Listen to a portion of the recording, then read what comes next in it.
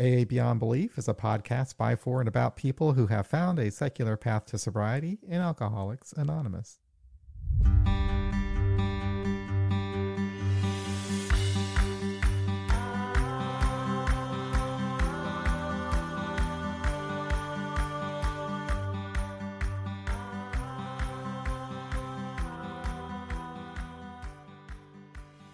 So I'm here with Mark K. from Connecticut, and he is going to share his story with us here on the podcast. It's been a while since we've done that, and so I'm looking forward to getting to know him through his recovery story, and we'll just let a conversation flow from there. Mark, how you doing? Welcome to AA Beyond Belief. Yes, I'm doing well, John. Thank you so much. And as I mentioned, I feel like I know you. I've listened to so many of your podcasts, and they have been so helpful to me. I'm truly grateful to you for all the effort you put into this stuff, and really grateful to be here. I never thought I could be a guest on this. I feel honored. I really do. So good to be. It's really good to be here. Well, thank you for saying that. I whenever I hear somebody tell me that they listen to the podcast, they like the podcast, it's always great to hear that, and that when it helps them. And I sometimes I just don't know. It's like how to react, because I'm grateful that I have the opportunity. I enjoy doing this, and it just blows me away that something that I'm doing can reach so many people. And so I'm glad, and I'm glad it's helped you and meant something to you. So thank you for saying that. It absolutely has, and a little down the line on my story. I'll give you a couple examples of how the podcast has helped me. So my name is Mark, and I'm located in the New Haven, Connecticut, not far from Yale University. So I lived here my whole life, and I'm 60 years old. My recovery date is May 16th, 2013. So I'm about 7.5 years sober now. And, like most people say, it's been a great, not easy and not always perfect, but just a wonderful new life, not being controlled by alcohol, that's for sure. There's nothing, I'll tell you, John, there's nothing overly exciting about my drinking story. It's pretty typical. There's no dramatics as far as I never went to jail. I never lost a job. I never killed anyone driving drunk, but all those things could have happened.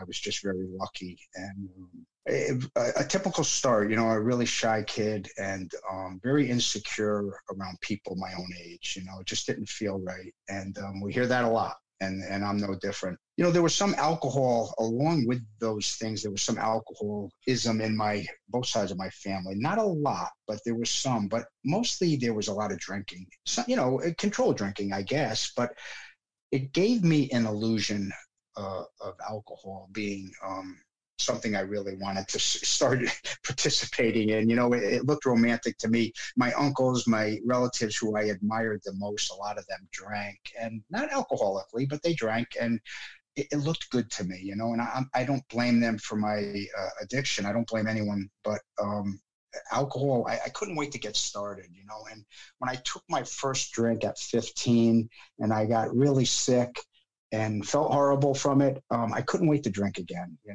and I just couldn't wait. It alleviated those inhibitions, and I got it started on a love-hate affair that I couldn't divorce myself from for a really long time. I drank for about 38 years. So, when I was 15, I started the summer of my 15th year. It all kind of changed for me, and I started smoking cigarettes. I started smoking marijuana. I started drinking. I was diagnosed with type 1 diabetes, all within a 6-month period of time. And all four of those things changed my life forever.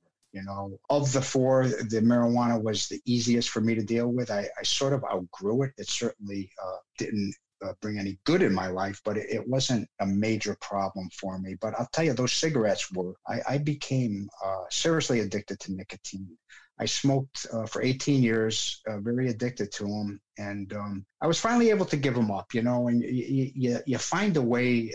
I couldn't do it completely on my own. I had to find something, and I wanted to give them up, and one day I was, we used to smoke in the house back then. And my son was about 4 years old, and one of my two sons, and he was sitting on my lap, I'm smoking a cigarette. It sounds horrible to say this now. I was actually smoking with him, sitting on my lap and we're watching Nickelodeon, and a breeze came in, it blew the smoke in his face, and he started coughing, his little body's coughing. And, he turned around and looked at me in a very angry voice. And he said, when are you going to quit those cigarettes? And I didn't quit that day or that week, but that was the kick in the butt that I needed, and I was able to give them up shortly after that. And I haven't smoked in 27 years, but I'll tell you, they are a part of my story, those cigarettes. So, but the alcohol, obviously the diabetes, I couldn't do anything about that. And the alcohol, I just couldn't give it up no matter how much harm it brought me. I just couldn't do it. And, always driving drunk. God, when I think back, I get the shakes when I think about all the drunk driving I did. I should have been arrested so many times. I never had a DUI, not because I was smarter than anyone else. I was just so lucky with my drinking. Years later, seeing a therapist, she would check my blood, check my liver functions, and she would have a disgusted look when I asked her the results and she told me they were fine. Not that she wanted me to be ill, but I think she was looking for something.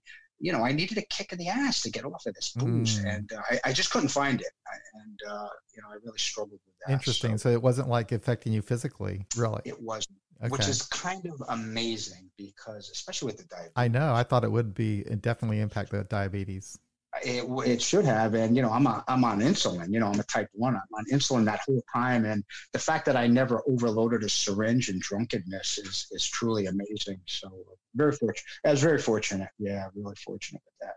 And, I was just a functional, I guess I could describe myself as a functional alcoholic, even towards the end after drinking all that drinking, and I was a Scotch drinker, I was in pretty good shape. I was playing hockey and a gym guy, and the diabetes taught me to be a healthy person with other things, not the alcohol, but with food and things like that. So I was just lucky. But yeah, even at the end, I was in reasonably good shape and stuff. But I couldn't get sober until I found community. And that was the difference for me. The fellowship, we hear it on AA Beyond Belief all the time. And that's how it was for me. It was the fellowship and finding community and sobriety is really what did it. So I was just going to tell a little story that's really important to me. So I started all these things when I was 15, and, I was never much of a student in school. I didn't do too well. I had a lot of trouble concentrating. No matter how hard I tried, my mind would wander, and the drinking didn't help this, but this was in place before I started drinking. I just wasn't a student, couldn't concentrate. So not much chance of me going to college or any of that stuff. So I was a senior in high school, well established as an alcoholic at that point. It was the springtime of my senior year. So I went into I think it was a social studies class. I went into class one morning, and there's this strange fella sitting at the teacher's desk. And the teacher's standing next to him, and they're chit-chatting. And, I'm curious as to what this is all about. And the bell rings, and the teacher introduces this fellow as a representative of Alcoholics Anonymous. Oh, wow. Interesting. And this was, John, this was 42 years ago. And I remember this guy. I remember how he was dressed. I remember how he looked. I remember some of the things he spoke about. But what I remember most about this guy is that he was not a great speaker. Really? He was not riveting. He was not captivating. He was not a great orator. I could probably describe him by memory as maybe stoic would be the right word. But that guy held my attention like no teacher ever did. I was mesmerized. I was mesmerized listening to him, and there was such a connection. I remember looking at my watch, wishing the 50 minutes could continue a little longer so I could listen to him a little longer, And after I heard that fella speak to me that day, I continued to drink alcoholically for 34 more years, And I understand how a person not familiar with recovery would probably think that guy failed me. I was in an alcoholic condition. Here he comes representing a sober society. I listened to him, and then I go off and drink for all those years. But, when I finally got sober at 53, a funny thing happened. I started thinking about that guy a lot. He kept popping into my head. It was like he remained in the back of my brain in remission somewhere all those years, and I came to realize that he had helped me, it just took me a long time to realize it, but he put something in me And I get emotional talking about it. I came to, I don't credit him with my sobriety, but I credit him with teaching me about fellowship and teaching me the importance of one alcoholic helping another alcoholic, and one person in recovery helping another person in recovery, or anything in life, really. One person helping another person in anything in life, not just alcoholism. And he taught me that, and I didn't know it for a long time, but I came to realize it, and I'm really grateful to that guy. Grateful that he didn't stay anonymous. Some people stay anonymous for the right reasons, but he exposed himself and he took a chance, and I'm grateful that he did, because it helped me. So yeah, he played a role in my recovery. Yeah, it's cool. It's like he planted the seed, they say. I had people like that too growing up. I had an aunt who I loved. Actually, she really wasn't an aunt related by blood, but she was a good friend of my grandmother's. I called her an aunt. And I loved her very much. She was a great person. And she was a member of Alcoholics Anonymous. And I never, as growing up as a kid, I never thought too much about it. But I always had a favorable impression of AA because of her, because I loved her so much. And so, so that she was just one of a few sources that I had growing up where I had a knowledge of AA in my head, that I knew it was a place to go, if I had a drinking problem. And I had a favorable impression of it at the time. Yeah, that makes so much sense, because here you have a person you admire and like, and you're connecting them with sobriety. Yeah, of course, it makes total sense, So I finally did get sober, and I met a wonderful woman, and we got married at 24, and she stayed with me through it all. I have a couple sons, and thankfully they've never had any addiction issues. That could change very quickly, I realize, but yeah, I don't know if it's because they saw me or what, but so far they've been okay. So I'm really grateful for that. I wasn't a bad father. I was always the guy coaching the baseball team and stuff like that, but I was always drinking. There always had to be alcohol in me, no matter what I did. And yeah, it was, don't regret the past, but I'm glad I'm not there anymore. I'm sure glad I'm sober today. I truly enjoy sobriety. Yeah, not always easy, but I sure do love being sober. So what happened? Was there any dramatic incident that happened? It was a buildup, and like I said, I was a compulsive drunk driver, never meaning to be one, but I was. Yeah, I was too, big time. Your first meeting, what was that like? Well, so I just felt like between the diabetes and my wife was losing her patience and my kids were losing their patience, I hadn't lost contact. My sons didn't stop speaking to me, but I could see all these things were going to occur. My luck was running low. So I started seeing therapists, and it never worked out. So I finally found a therapist that I connected with and liked. What I liked about her, she was open-minded to anything, But she did mention that she thought I belonged in Alcoholics Anonymous, but she didn't shove it down my throat.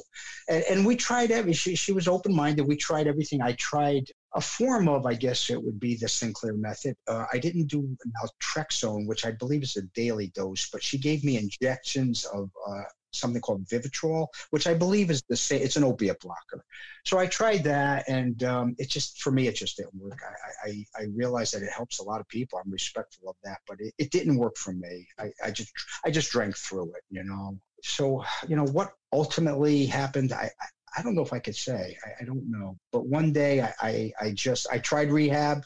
I thought I was ready. And I tried rehab in 2009, and I learned a lot in rehab, but I drank about a month later. I just wasn't ready. But I started going to meetings, and even though I was drinking, I was going to meetings. And then finally, it was 2013, I had just done a detox. I was drinking at work. Things were just out of control. I woke my wife up one night and I said, I have to back to rehab. I have to lock myself up somewhere for 30 days and to get a jump start on this. I just can't break through. And so I did. I was ready. I went to rehab, tried to do my best. I wasn't the perfect. I did some wrongs at rehab, but I tried my best. And when I got out, I checked myself into a sober house for 4 months just to kind of transition back to a somewhat normal life, And I would go home, eat dinner home, and I just basically sleeping at the sober house. But it kind of gave me a transition, and I guess it worked. And that was it. Started going to a lot of meetings, got heavily involved in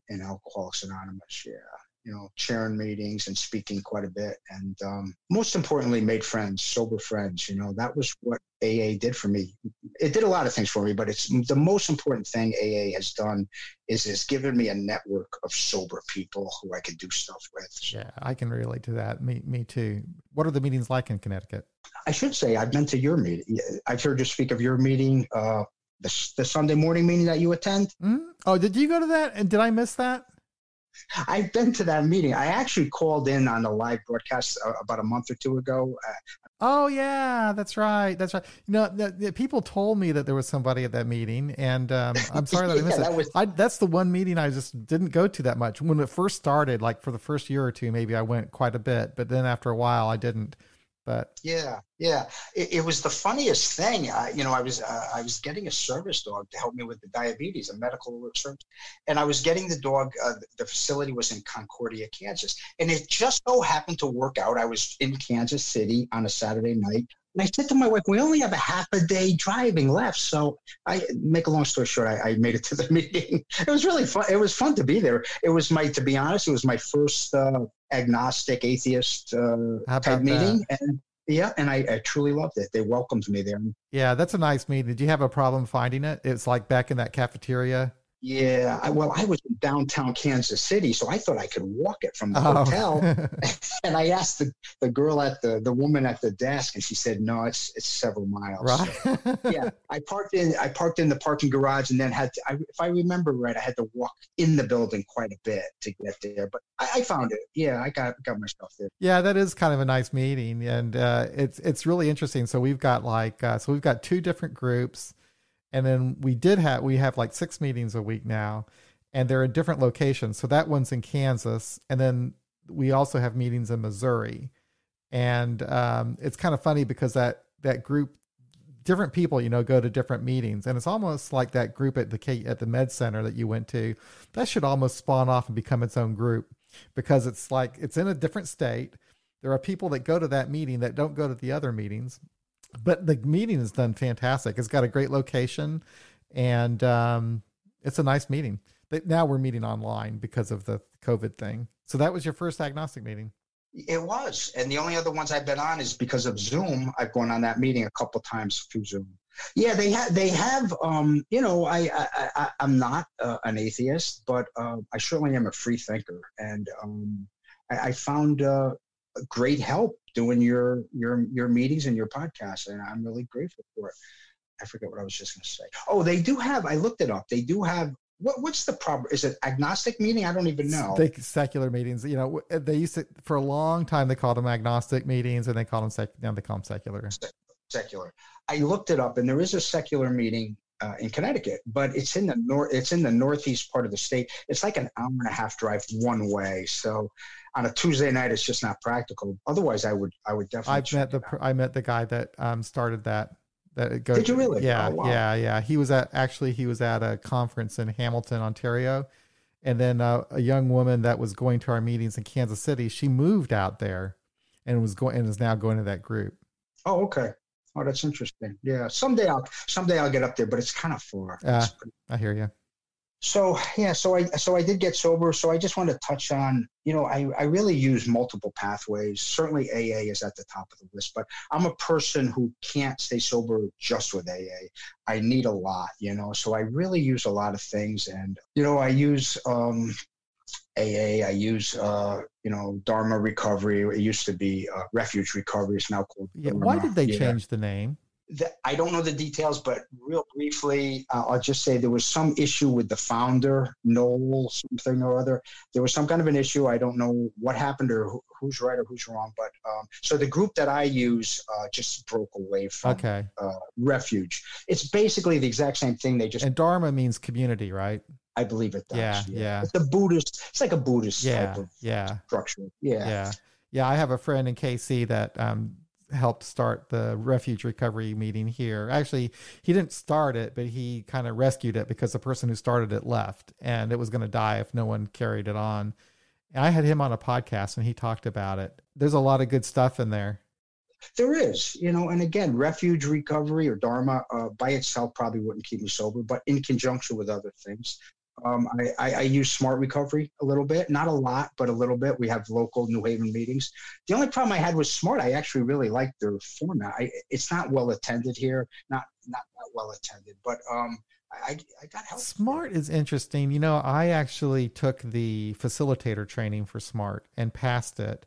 Like, gosh, it's been a while now. And so I did it like during the COVID thing. I've never actually been to a physical Smart meeting. I've been to the ones online, and I like it. I like their tools, you know, that they have available. I like the whole cognitive behavioral therapy where you kind of think through your feelings, so you don't just have to react, you know, from whatever you're feeling. You know, I kind of like that kind of stuff. If you can discipline yourself to really think about it and do it and practice it, I like that.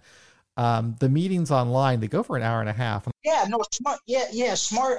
You know, I went to one meeting and I don't remember. I was struggling with something or other, and I mentioned it, and they really helped me. They broke out the facilitators. You know, they had a whiteboard or a blackboard or something, and they were showing me all this stuff, and it was quite helpful, actually. Yeah. So I've used that and continue to on occasion, not a lot. And yeah, a person I've gotten a lot of help from, and I know you've had him on, is Tommy Rosen. Yeah. Tommy Rosen. You know, I met Tommy.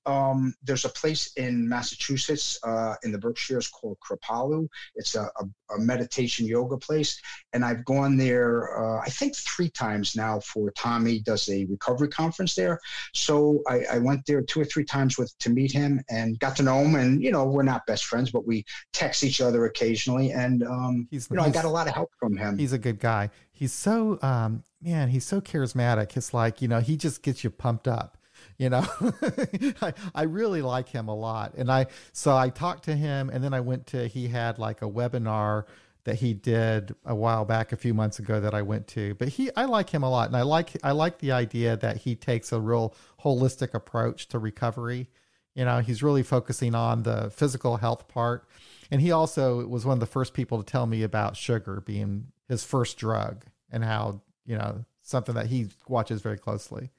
Yeah. Oh, he's extremely healthy. Yeah. Oh, yeah. And I like everything you just said. I like him for those same reasons, you know. Mm-hmm. So I've been to his up to that Kripalu several times, and 2 or 3 times for him. And you know, I met another person there. I don't know if you're familiar with a woman named Nikki Myers. And she invented or developed this Y12SR. I don't know if you've ever heard of that. It stands for Yoga for 12-Step Recovery. Huh. So she can, and her classes, who I've also attended some of these, it's usually an hour and 15 minutes. And basically it's like 40 minutes of a beginner yoga, you know, something anyone can do. Oh. And then a sharing circle for 40 minutes. And Nikki Myers, her thing is the issue is in our tissues. You know, that's her little saying. So you do it's kind of like AA. It's for anyone struggling with anything. It doesn't have to be alcohol or drugs. Well, that sounds interesting. So you actually do some actual yoga, and then you do a sharing session like after you do the yoga? Normally you do the yoga first. It goes either way, but yeah, you do about 40 minutes of gentle yoga, easy, nothing crazy. Yeah, then we do a sharing circle. You go around the room, and you know, you could pass obviously, and so it's a good thing. And she works with Tommy Rosen at the recovery conference. She's another facilitator up there. So, you know, I use that stuff. You know, I use exercise, of course, and the diabetes taught me that.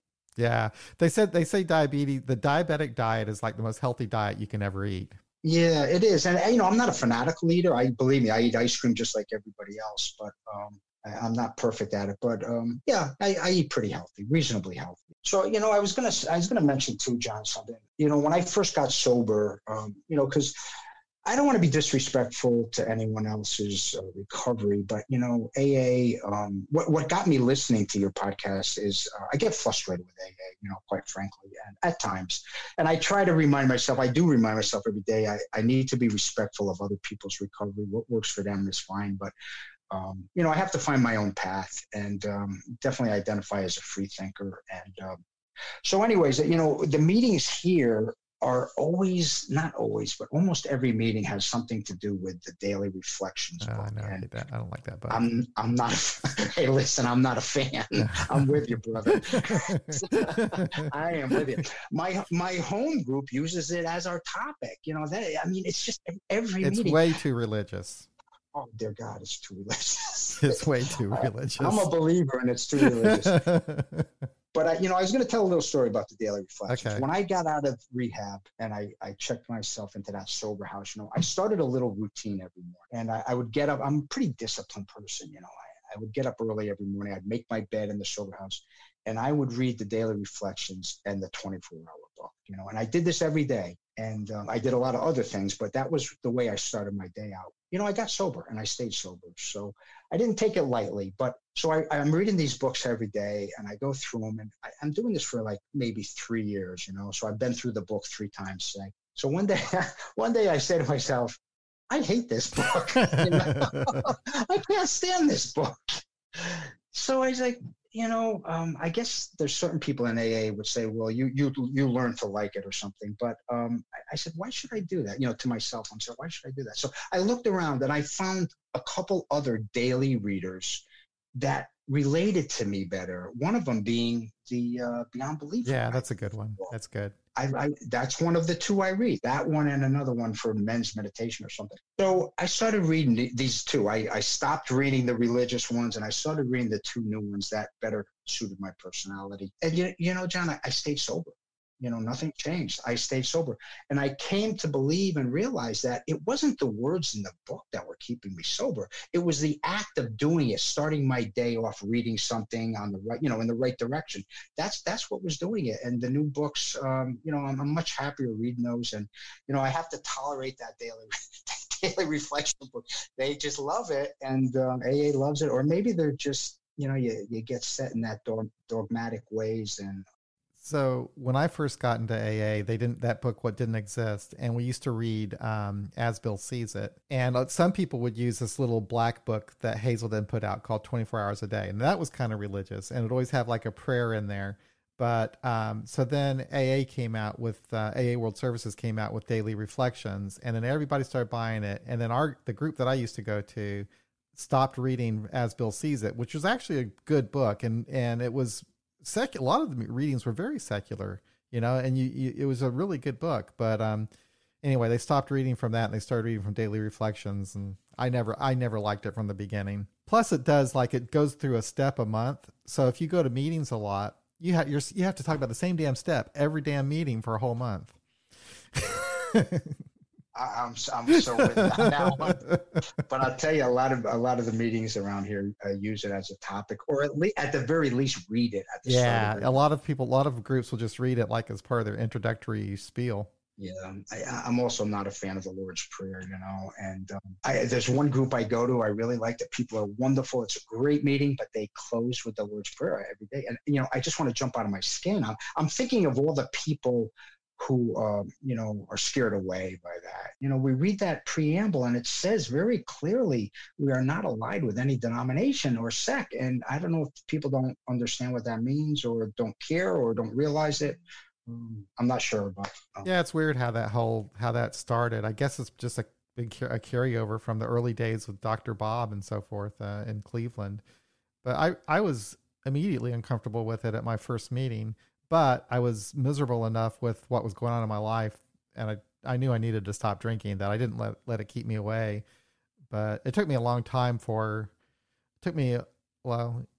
years or so to realize that I was an atheist, and then all that stuff really started bothering me a little bit more. Yeah, I also want to mention, like I said, your podcasts have been a great help to me. I don't think I've listened to everyone, but I've certainly listened to a lot of them. And, there's a couple in particular. I give you a couple examples. One of your early ones with John L. He wrote the Free Thinker. Yeah. I did that with my friend Kevin here in KC. Mm-hmm. Yeah, that's right. Yeah, and I listened to that one several times. And it prompted me to go out and buy the book, and I absolutely loved it. I was like, wow, I can relate to this book. So John, if you remember, he got sober in a place called the Perry Street Workshop in New York. And I'm about 70 miles from the city. I go down there a lot. I'm semi-retired. So I'm right on the train line. I go down to the city for the day quite a bit and to go to a meeting. So after hearing that podcast, I started going to the Perry Street Workshop. I've since told my story there a couple times, and I've made some friends there that I stay connected with. So, this is how it works. I heard that podcast, and now I'm connected to Perry Street, a legendary place in the city. And, that's how that stuff works. The next time I go there, I'm going to definitely go to that meeting. The last time I was in New York, which was a while ago now, I went to a meeting that I guess doesn't meet anymore, but it was really cool. And they had a desk there that Bill W. used to sit in at somewhere. It was and they had the old original steps. It was really cool. There's a lot of history in New York, obviously AA history in New York. Yeah, there is. And a lot of secular meetings, they tell me, but I wanted to try one, but they're always at night, and I'm usually there during the day, so it just hasn't worked out. And I didn't go to the one I went to wasn't secular, but it didn't seem that bad. They didn't do the Lord's Prayer. They did the Serenity Prayer, but they were lovely people. I mean, they were really nice people. I had enjoyed the meeting. So generally speaking, the meetings that I attend do not use the Lord's Prayer. Other than that one I mentioned, it's not common here to use the Lord's Prayer. It really isn't. It's usually, it's almost always the Serenity Prayer. And I actually still use the Serenity Prayer on occasion. I mean, even though I don't believe I'm praying to anything, I do like the concept of the prayer. We used it as a topic recently, and that was kind of like how I shared, just kind of what you said. I said, even if you're an atheist, if you just remove the first word, the first word is God. If you take that away, it's just a really practical. It is a verse, if you want, or whatever. But I think it could be helpful to anybody. The Serenity. I used it as an affirmation for a while. I think I took out, I said, I have the serenity, rather than like I'm asking anything to give me serenity. I would just say I have it. And it's just like for me telling me, okay, I've already got it. Just kind of get in touch with it, but it's just the whole concept of it is just a good way to live one's life. But, because I got into the program when I was in my 20s, and it's been like the majority of my life I've been in this AA thing. So that prayer has always been a part of my repertoire, I guess. And so it just is a calming thing for me to hear it, and if I'm ever really agitated, I might say it. There are some hardcore atheists that would probably hit me for that. I don't know. It makes sense. What you're saying makes sense to me. Yeah. So. Well, I mean, it's just like something that brings it's just a repetitious thing anyway. Is there anything that has surprised you about being sober? I'm not quite as bored as I thought I was going to be. That's not to say I don't have moments. You found ways to fill your time. Absolutely. And, diabetes takes some time every day of my life. I follow an exercise program. I go to a meeting in normal times, not in COVID times. If I'm not working, I go to a meeting every day. But I have friends in recovery that we connect with, and whether it's a visit or a coffee or just a text message. So that stuff has really filled up a lot of my day. I took advantage of the shutdown. Like I say, I'm semi-retired, so I work about 6 months a year typically during the construction season. I'm an inspector on construction projects, but I'm off in the winter. So during COVID, I took advantage. They were offering a lot of classes for recovery coaching online. Oh. Yeah, so I took these, and they were. I don't know if I'm ever going to be a recovery coach, but even if I'm not, I got so much out of these classes, and all about multiple pathways, not just AA, whatever works for you, and being aware of all the different things you can use to stay sober, and ethical training and stuff. So I really got a lot out of them. Yeah. Cool. Yeah. I was thinking about doing something like that myself. After I did the SMART training almost for the same reason. I didn't think I was ever going to start a SMART meeting or do anything with SMART. But I thought, I just want to understand it. I just want to know how it works and learn something, from it. And maybe I could incorporate some of those tools. So, yeah, I think that's great to do stuff like that. Yeah, this recovery coaching, my therapist actually told me about it, and I procrastinated about taking it. So to start out, it's a week-long class, and then they offered it online. And because I was home, they offered some other classes. So I was able to get all the credits, classroom credits I need to get certified. but it also requires 500 hours of either volunteering or working in the field to get state certified. It's a big thing to get state certified because then you're billable to an insurance company. So I don't know if I'm going to go that far with it. I honestly don't know, but it's a big thing in Connecticut, this recovery coaching, and they have them in hospitals in the emergency room. They also we have places where these recovery coaches go to the person's house, like twice a week or something. It's in demand, and I don't know. I guess it's working. It's helping. Yeah. Yeah, I know they have a similar program in Missouri, but I don't know the details behind it. But yeah, it's kind of it's a good concept. It's just, getting it's almost like a peer, somebody who has kind of been down that road and has some information that could help you. And I think that people might be more likely to relate to the person, more rather than some doctor that comes in and tries to prescribe or whatever. Yeah, right. And maybe hasn't been there. Hasn't been there. Doesn't have the exact, the personal experience, which really means so much. Yeah, I think you kind of nailed it. That's basically what it is. And I actually did a little volunteer work at the hospital a few years back, meeting with people who were admitted with some kind of an alcohol or drug issue. Yeah, now they have them, actually people do it as a job, and so, I got that stuff going. I don't know if I'm going to follow through with it as a job. I may not, but it was still a good experience. Yeah, it helped my recovery. Every little thing I do, I feel helps me, every being on this podcast, this keeps me sober today. I'm not going to drink today because of this podcast. So, well, your recovery program is very modern. That's what, that's what I'm hearing that people are using now, is just multiple sources. Some people like to read recovery memoirs. Some people like to, do different types of support groups. A lot of people have online, groups that they attend. And now, of course, with COVID, that's the big thing. How have you been dealing with COVID? Yeah, I'm okay. Everybody in my family's okay health-wise, and as far as recovery goes, I started doing the Zoom meetings. I'm back to work now. I'm actually working now, and I'm outside, and hopefully it's safe. But so my meeting count is down. But when it first started, John, I was doing a couple a day. I was home. I didn't have much to do. So the Zoom meetings, while, I prefer face-to-face meeting, but they really saved my butt. Those Zoom meetings, those Zoom meetings were really helpful.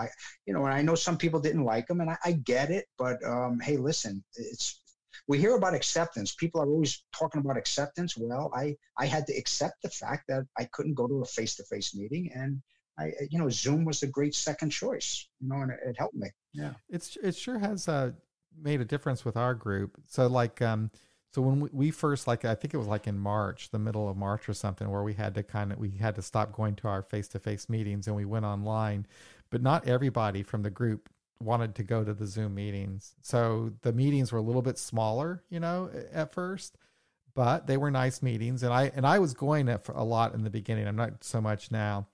But it was always nice to see everybody. And I always felt good at the end of the meeting. And then other people started finding our meeting from other places around the world or whatever. And now they're going to the meetings. And now I think that the people in the number of those meetings are increasing a little bit.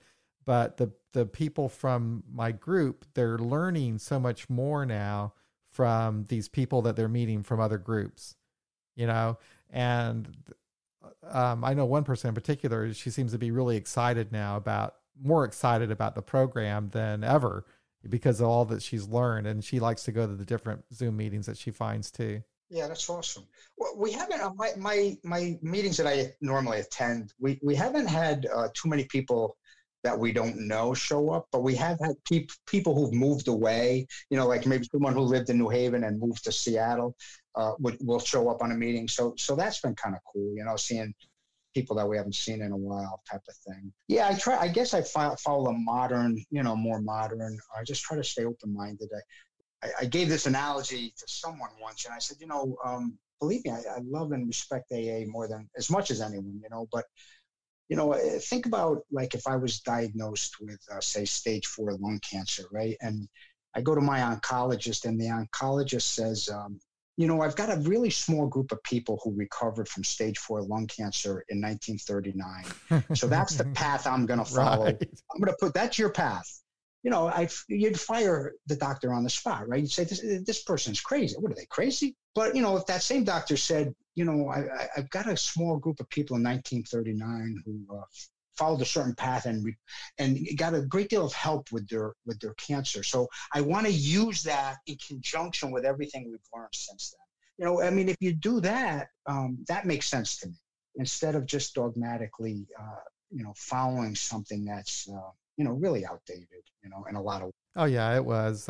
Even back when I first looked at the book in 1988, I think I've told the story before, but when I first got into the program and I found out there was a book, I really wanted to get my hands on it, because I figured that's all I needed, is if I just had that book, I could figure this thing out. And I first saw the book at a library, and I remember just being kind of disappointed that it was so old.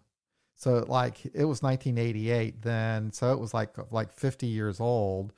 And to me at that time it was old. Now imagine somebody today and they're given this book and it's 80 years old.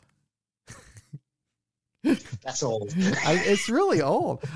So for me, that would have been like, God, like the 1800s or something. They'd be giving me some book that was written in the 1800s.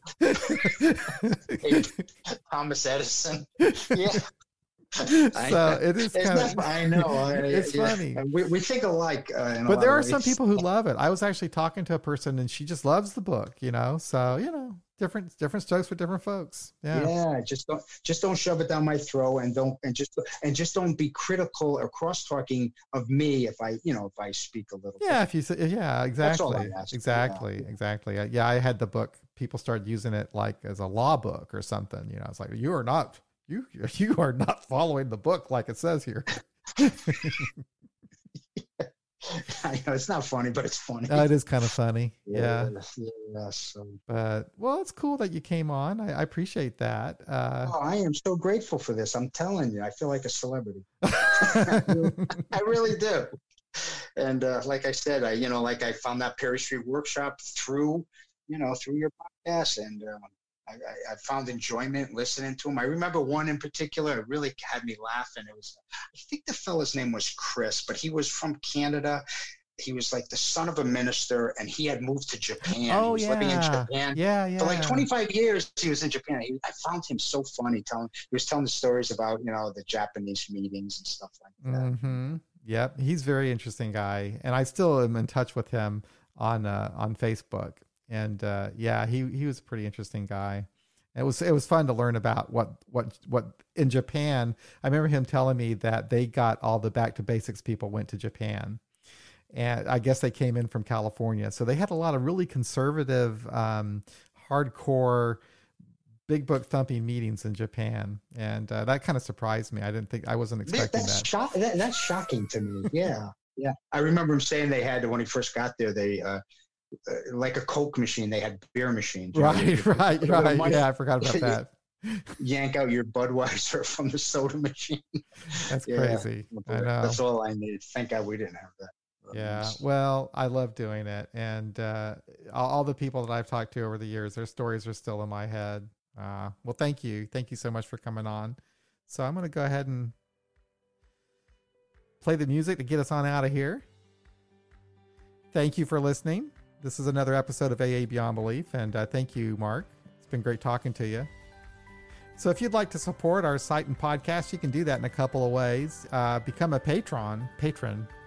Visit our Patreon site at patreon.com/AA Beyond Belief, or you can go to our website, aabeyondbelief.org, and click on the donate button, or paypal.me/AA Beyond Belief. But of course, I know right now a lot of people don't have money, so it is totally okay if you don't give anything. We're going to be okay anyway. So you all just thank you for listening. We'll be back again real soon. Thank you.